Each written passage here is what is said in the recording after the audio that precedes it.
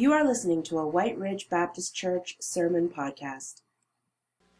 Well, last Sunday I was so delighted to hear Azar preaching on Ephesians chapter 2, a passage of Scripture that is just so powerful. What Paul does in chapter 2, verses 1 to 7, he takes 3 chapters to do in Romans. There's so much biblical, theological freight in those verses that he just crams into 7 verses, 1 sentence in Greek. And then, in like I say, in Romans, he takes 3 chapters to kind of unravel that. And I must say that whenever I hear Azar preaching, I can't help but go back to Thunder Bay. Sean Quinton is here this morning. It makes me think of Thunder Bay. But I can't help but go back to Thunder Bay when Azar was converted in Thunder Bay in 1997. And we baptized him in Lake Superior at Dorian Bible Camp, the camp that Sean was talking about, in Lake Superior, frigid Lake Superior. And I just was curious this past week, and I looked up my journal. I thought, what did I write about? And so I looked it up in my journal, and I found out that on June the 15th, 1997, that Azar was baptized along with 5 others. And I was thinking, what profound thing did I say about that moment in history? And here's what I wrote. It was overcast and cold, but very meaningful. I read that and I thought, why am I keeping a journal? I'm wasting a lot of time here, I think. If I can't look back and come up with something a little more meaningful than that, oh well. I think there are other meaningful things in that journal somewhere, but it wasn't that day, that's for sure. But the baptism was meaningful. Actually, I think what's more meaningful for Pat and I was some of the first sermons that Azar preached. And I remember distinctly one of them was, I gave him opportunity in the evening service because he was a new believer. He was eager to learn how to preach, but he, kind of a little rough still on things. And so at that time, we had a morning and evening service. And so I gave him the evening service on occasion. And one time he decided he would preach on sexual purity, which I think is a great thing for a young single man at that time to be preaching on. He did a great job as I can remember it. But the thing about it was contextualizing, because at that time at First Baptist Church in Thunder Bay, the evening service was populated with about 3/4 old women and widows. And I wasn't sure if they really wrestled with sexual purity as much as he did. Or, so I don't know. Maybe they did and I just am clued out. So I don't know. But I can't help, I'm sorry. I just go back in memory lane whenever Azar gets up to preach. And he's not here this morning, so I can talk about him. But. Well, let's take our attention back to the book of Ephesians. And we're going to be looking and carrying on in the text that Azar opened with last Sunday in chapter 2. Powerful passage of Scripture. And there are 2 concerns that I have as I approach chapter 2 in Ephesians, verses 8 to 10. And there are really 2 sides of maybe the same coin. The one side of it is that I've been praying this week about those that might find the message offensive. And it's because of unfamiliarity. You see, the concept of the grace of God, if it's unfamiliar territory, can knock a hole in human pride that is hard to overcome. But the other side of it is that there could be among us some, because of the familiarity of Ephesians chapters 2, 8 to 10, there could be over-familiarity. And so instead of really having ears to hear what the Spirit is saying to the church this morning in this passage about the grace of God, that maybe you're not going to hear it. And so I pray that God this morning would open our ears to hear, whether it's because of unfamiliarity or over-familiarity. We need to listen to how this passage informs our idea of God. A.W. Tozer writes this. He says, always the most revealing thing about the church is her idea of God, just as her most significant message is what she says about God or leaves unsaid, for her silence is often more eloquent than her speech. What do we want to say about God this morning and about God's message? What is it in this passage of Scripture that informs our idea of God and God's message?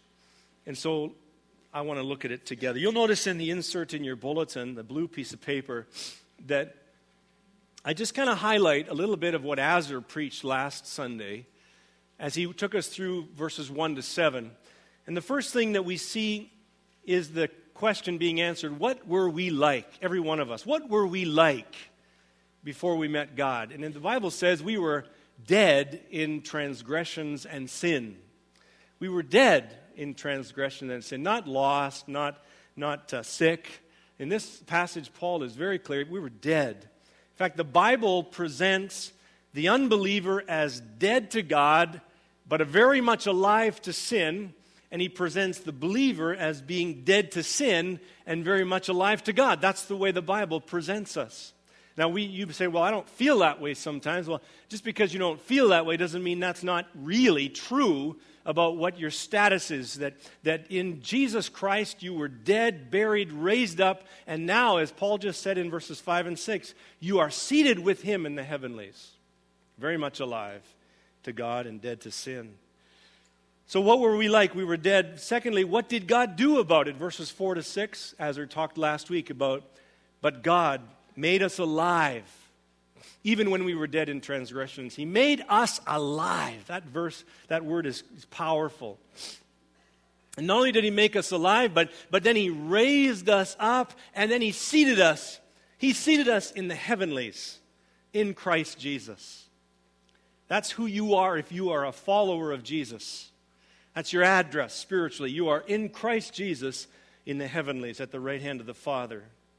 And why did God do this? Verse 7 unfolds it.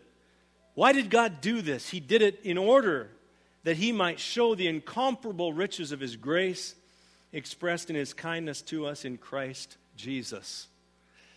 That might burst your bubble here. Why did God do this? He did it to show the excellency and the incomparable riches of his grace. He did it for his own reasons. He did it for his own glory. He's at the center of his plan of salvation.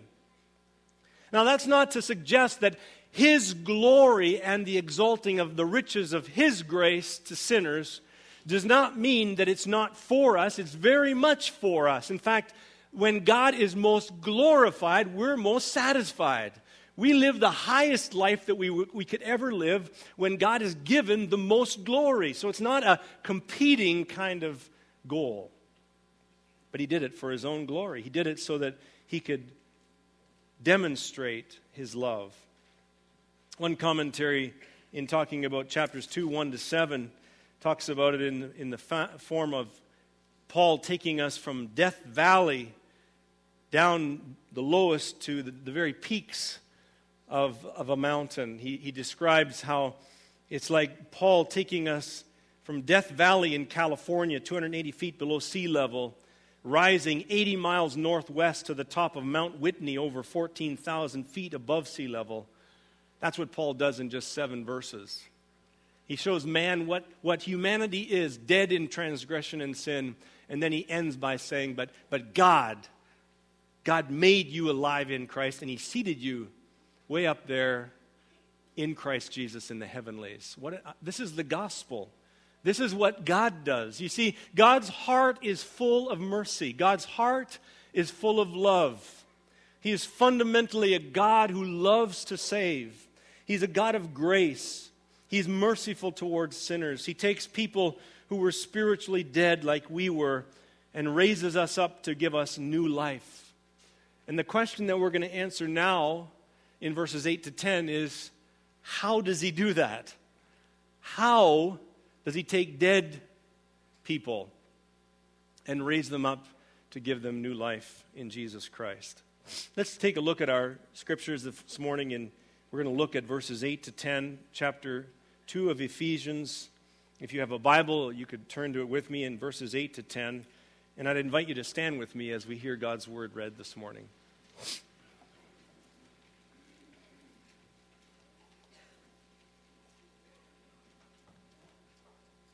For it is by grace that you have been saved, through faith, and this not from yourselves. It is the gift of God, not by works, so that no one can boast. For we are God's workmanship, created in Christ Jesus to do good works, which God prepared in advance for us to do. May God bless His word to us today. You may be seated. Perhaps we should back up a little bit before we jump into the how God does this. And we should ask, what is it that He saves us from? It's a fundamental question. What does God save sinners from? And again, Paul has already spoken of that in verses 1 to 5. He has talked in verse 1 about how He saves us from being dead in sin. He makes us alive. So He saves us from spiritual death, unresponsiveness to God. Secondly, in verse 2, He saves us from being blind followers of this world. Just like put a hook in your mouth and just follow the world. Just be led down the garden path. He saves us from a life of followership into this world and its degradation. As well, in verse 2, he saves us from the ruler of the kingdom of this air, of this world, who is Satan, and He saves us from being followers of him. Jesus said, if you are not for me, you are against me. So if you're not a follower of Jesus, then you are following Satan, whether you believe it or not.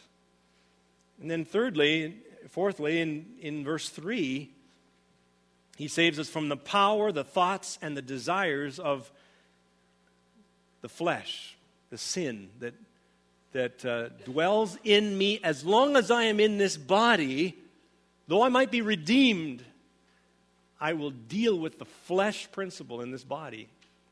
And He saves us from that. He saves us from that. And then finally, He saves us from being a child, in verse 3, of His own wrath. We were once by nature children. The NIV says objects, but the word is children of His wrath. So in other words, what Paul's saying here is that God saves us also from Himself. As a holy God who must judge and punish sin, God designs the way. For God so loved the world that He gave His one and only Son. So that's what we're being saved from. How does He do it? Well, the Bible says in verse 8 here, it says He does it by His grace. By grace are you saved. He does it by sending His Son while we're yet sinners. He does it by His unmerited favor, His love that goes out toward the utterly undeserving that we are. And He saves us by His grace. The hardest concept to understand is grace. I really think that I will spend my lifetime seeking to understand and plunge the depths of the biblical concept of God's grace. Perhaps even as I describe it, you don't fully believe it. That God must fully pay the price, fully cancel the debt, fully free the prisoner, fully shine the light, fully quicken the dead, fully pour out the Spirit, fully draw unto Himself, or we are lost and dead and hopeless. How inclusive could it be? All of grace. When we read in verse 8 and 9 that we are saved by grace through faith, and it says, and this not from yourselves, not as a result of works, lest anyone should boast. What is the this referring to?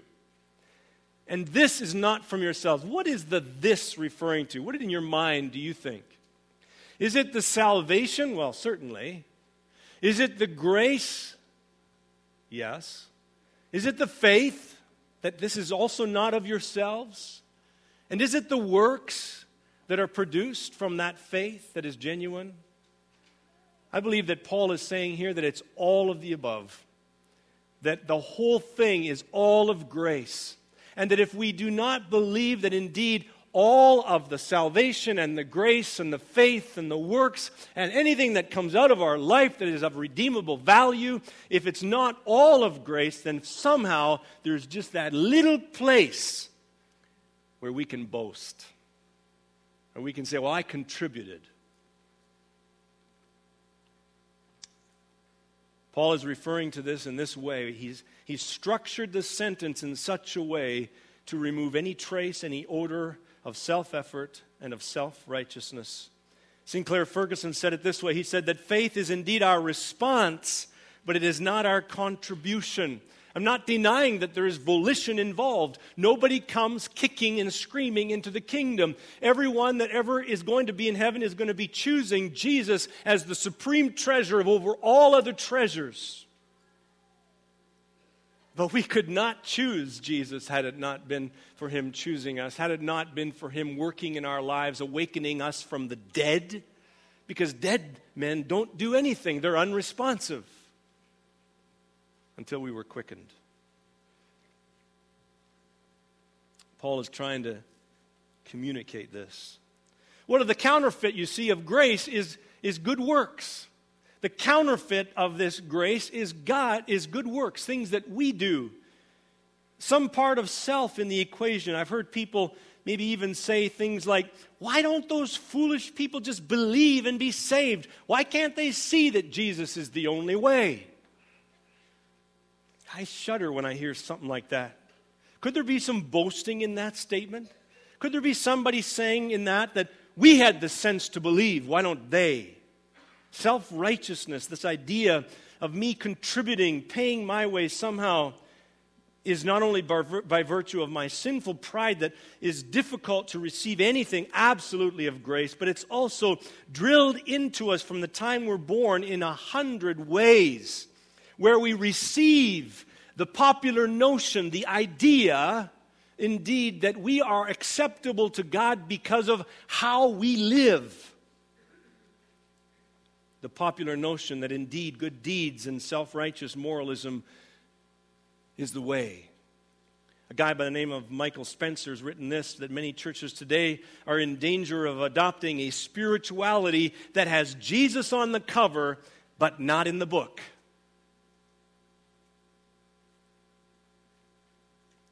When I was 19 years old, my brother sent me a copy of Fyodor Dostoevsky's The Brothers Karamazov, this Russian classic. And there's a story in The Brothers Karamazov that I think tips off the inherent belief that is in our culture about good deeds being the reference point for salvation. It is so insidious, it is so subtle, but it creeps into our thinking. And so the author Dostoevsky tells the story about an old peasant woman who was wicked to the core. In fact, so wicked that she dies, and there was not one single good deed that she leaves behind. Can you imagine someone so wicked that they didn't in their entire lifespan do one good deed? That's the way he describes her. Everything she did in life, she did for herself. What she could take, she would take. What she did not have to give, she did not give.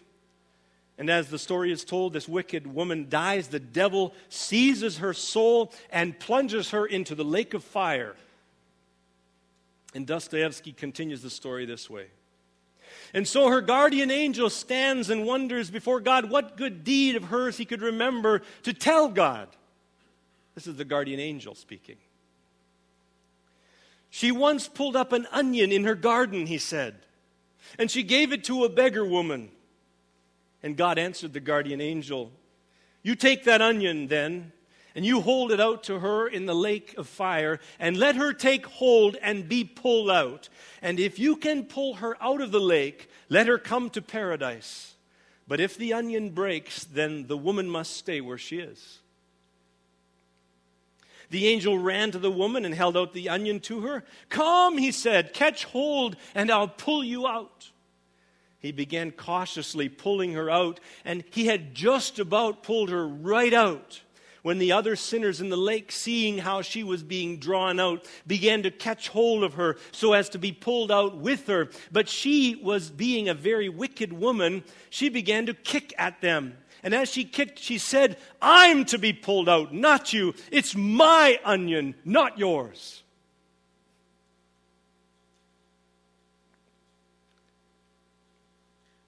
And as soon as she had said it, the onion broke and the woman fell into the lake, and she is burning there to this day. And the angel wept and went away. End quote. I don't know a lot about Fyodor Dostoevsky's beliefs. I don't know of a time in all of his novels and writings that he actually condenses what he believes about Scripture and God into one statement. But I can tell from many of his stories that he did not understand the concept of grace. He did not understand the concept of grace alone. Salvation by grace alone through faith is hard for us to understand and receive.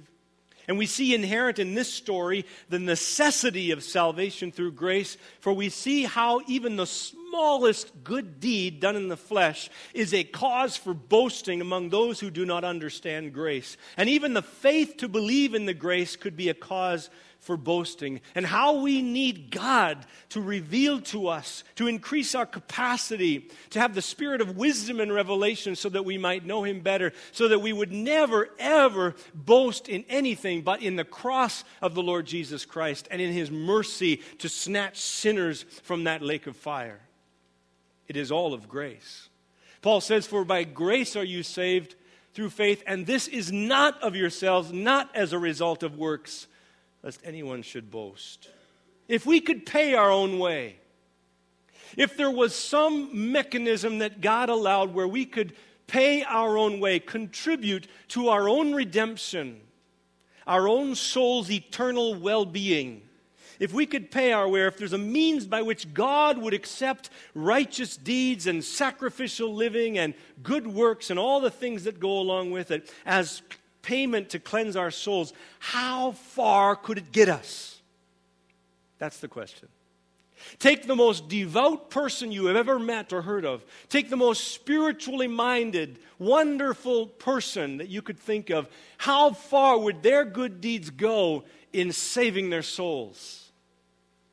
When I was in Thunder Bay, I would use the illustration of the sleeping giant to illustrate this. You stand on the harbor front in Thunder Bay and you look out, and I think it's about 60 kilometers, and you see the sleeping giant, this land peninsula. It's a provincial park, and you see it out there, and you can imagine that if people were to try to jump from Thunder Bay Harbor to the sleeping giant, the best athlete might take a running jump off the pier and get 25 feet. Maybe a senior might get 5 or 6 feet. But if someone was up in a helicopter 2,000 feet up looking down, all it would look like was a bunch of little people splashing in the water at the edge of the harbor, and the sleeping giant is still 60 kilometers away. You see, that's what it looks like when we talk about salvation or anything that we contribute to our salvation, anything that we could do. It is absolutely, the Bible says in Isaiah that our best, our righteousness is like filthy rags. You either cling to Jesus or you don't have salvation. There is nothing in the afterlife that would be inherent in you that would make God want to love you more. And if you are in Jesus Christ, there's nothing that you could ever do that would make Him love you less. Because you see, your righteousness does not depend on you. You might live in a performance orientation. You might think that one day you're closer to God, and another day when you're not doing so well spiritually, you're far from God. That's heresy. You're in Jesus Christ, or you're not in Jesus Christ. It's all about Him, folks. It's all about Him. That's the gospel. That's the gospel of grace. There's nothing I do or could do that could merit it.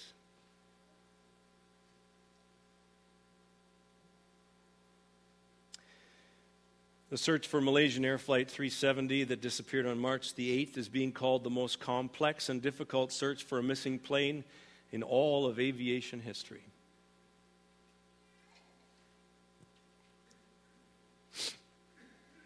Carrying 239 people, two Canadians,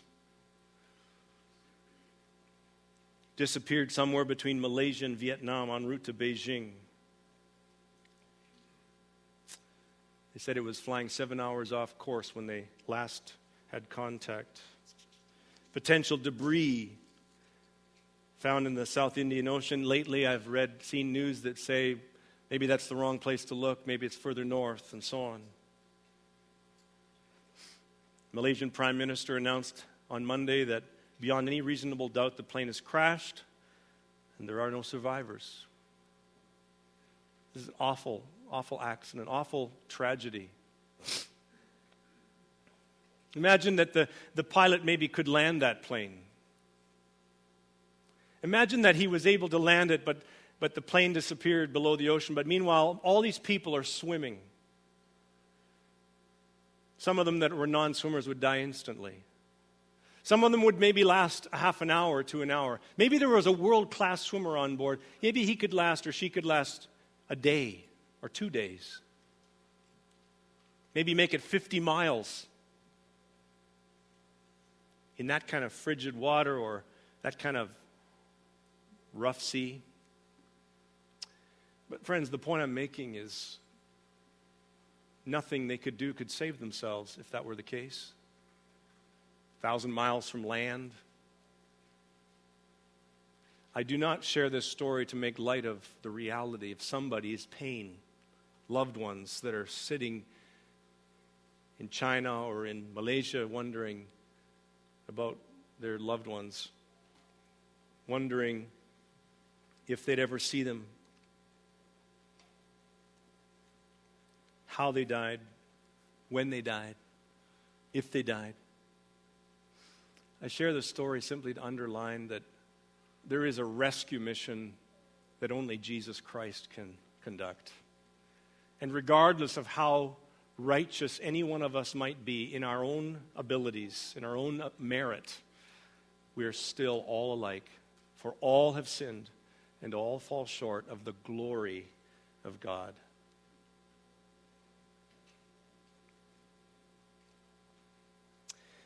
So we're saved by grace and we're saved through faith. The second point I want to share this morning is that we are saved from good works and we're saved for good works. We see this in verse 10.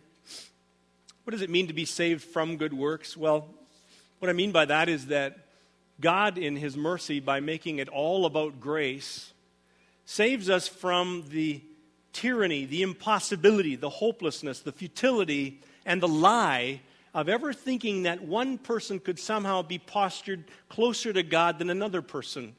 You see, the grace factor levels the playing field around the cross. It is absolutely level. There's nobody that gets a head start in this world. All of us come as absolute paupers and poverty-stricken before God. That's why Jesus begins the beatitude, "Blessed are the poor in spirit." Blessed are the poor in spirit, for theirs is the kingdom of heaven. And you see, we come before God and He removes all of those factors, those human ideas, this performance orientation. And if you're a Christian, then God has made you alive and He's raised you up and He's placed you in Jesus. And He could not love you more. And He could never love you less. So you're saved from the futility of trying to please God in your own efforts by obedience to the law, by thinking that you can muster what it is taking. And the key distinction here is where do you place the good works? The gospel is the gospel or it's not the gospel, depending on where the good works are placed. Are they placed upon me as a necessity to bring to God before I am acceptable, or are they given to me as a result of being made acceptable in Jesus Christ? We're saved from good works, but we're also saved for good works. For we are His workmanship created in Christ Jesus to do good works, and God prepared them in advance for us to do. What a powerful verse this is. The word workmanship in Greek is the word poema, where we get our word poem from. It literally means that which has been made. And actually in literature, it's used to describe not just a poem or a piece of art, but any kind of handiwork, a statue, a sculpture, a song, a painting. It's a piece of art. We, the Bible says, are God's workmanship. We are His masterpiece. And even as I say that, I'm mindful of the fact that there are those in this world that would love to hear verse 10 and would love to run away with it and use it to somehow prop up our fatiguing self-image. I am a masterpiece. As if it's all about me instead of drawing attention to the master of the masterpiece. You see, God is on the spotlight. If a poem has been written, the poem doesn't draw attention to itself, but the poet. It's not about the painting, it's about the painter. It's not about the sculpture, it's about the sculptor. It's not about the song, it's about the musician. It's not about the building, it's about the architect. You see, we're His workmanship. We are created in Christ Jesus for good works, and God prepared them in advance, and He gets the glory. So the same grace that laid hold of us when we were dead in sin, made us alive, saved us, gave us the eyes of faith, that same grace is the producer of good works through our lives. Just surrender your life to God and follow His lead. He's going to make you into a masterpiece. He's got a blank canvas when you're born, and He begins to do His work in Christ Jesus. The wonderful thing about this text is the way that Paul is painting believers and the church of Jesus Christ. He's painting it like it's an art gallery. The church is like an art gallery. And God wants to display the glory of His character. Look at how beautiful my mercy is. Look at how wonderful my love is and my truth and my holiness. And God is painting on the canvas of your life everything that is the wonderful, glorious image of Jesus. And your canvas is going to shine the hue and color and texture of God in a way that my life will not. And it's going to be attractive to other people that my life will not attract. But God is the author. God is the painter. And He gets the glory. Sinclair Ferguson describes it more like the church being a workshop. The divine painter is working on the canvas. We're His masterpiece. The potter is molding the clay. The master singer is writing the song. The poet is forming the lyrics and lines. And one day there's going to be a final exhibition. Can you imagine? Isn't that what Paul says in verse 7? Paul says in verse 7, because in the coming ages He will show the incomparable riches of His grace expressed in His kindness to us in Christ Jesus. See, that's what He's all about. He's working on you. He's working on you and I, and he wants His life to be imprinted so hard on your life that one day He's already displaying you to the world, even though you're incomplete. But one day He's going to make an exhibition, and He's going to show all of the realities that are spiritual and physical, the glories, the riches of His incomparable grace. As we come and sing a song to conclude the service, how do you respond to a message like this? I feel like we've been on holy ground. We've been around the throne of God. And it's all of grace. One day Charles Spurgeon was asked, what was his part in salvation, entering into this whole discussion? And what Spurgeon said, he said, my part was running, and God's part was chasing me down. Do you believe today that it is all of grace? If you're a Christian this morning, do you understand that? And my prayer this morning would be that we humble ourselves, that any boasting is excluded, any pride, and that we would, for the maybe some of us the first time, see that salvation in its completeness, the grace and the faith and the works, and anything that comes out of our lives is all part of that gift of God which we've received in Jesus Christ. And what better response could there be than to take off your shoes and say, oh God, how awesome is your love, and to live for Him. That God would create a deeper capacity for us to be able to know that love and live it out. May God bless us.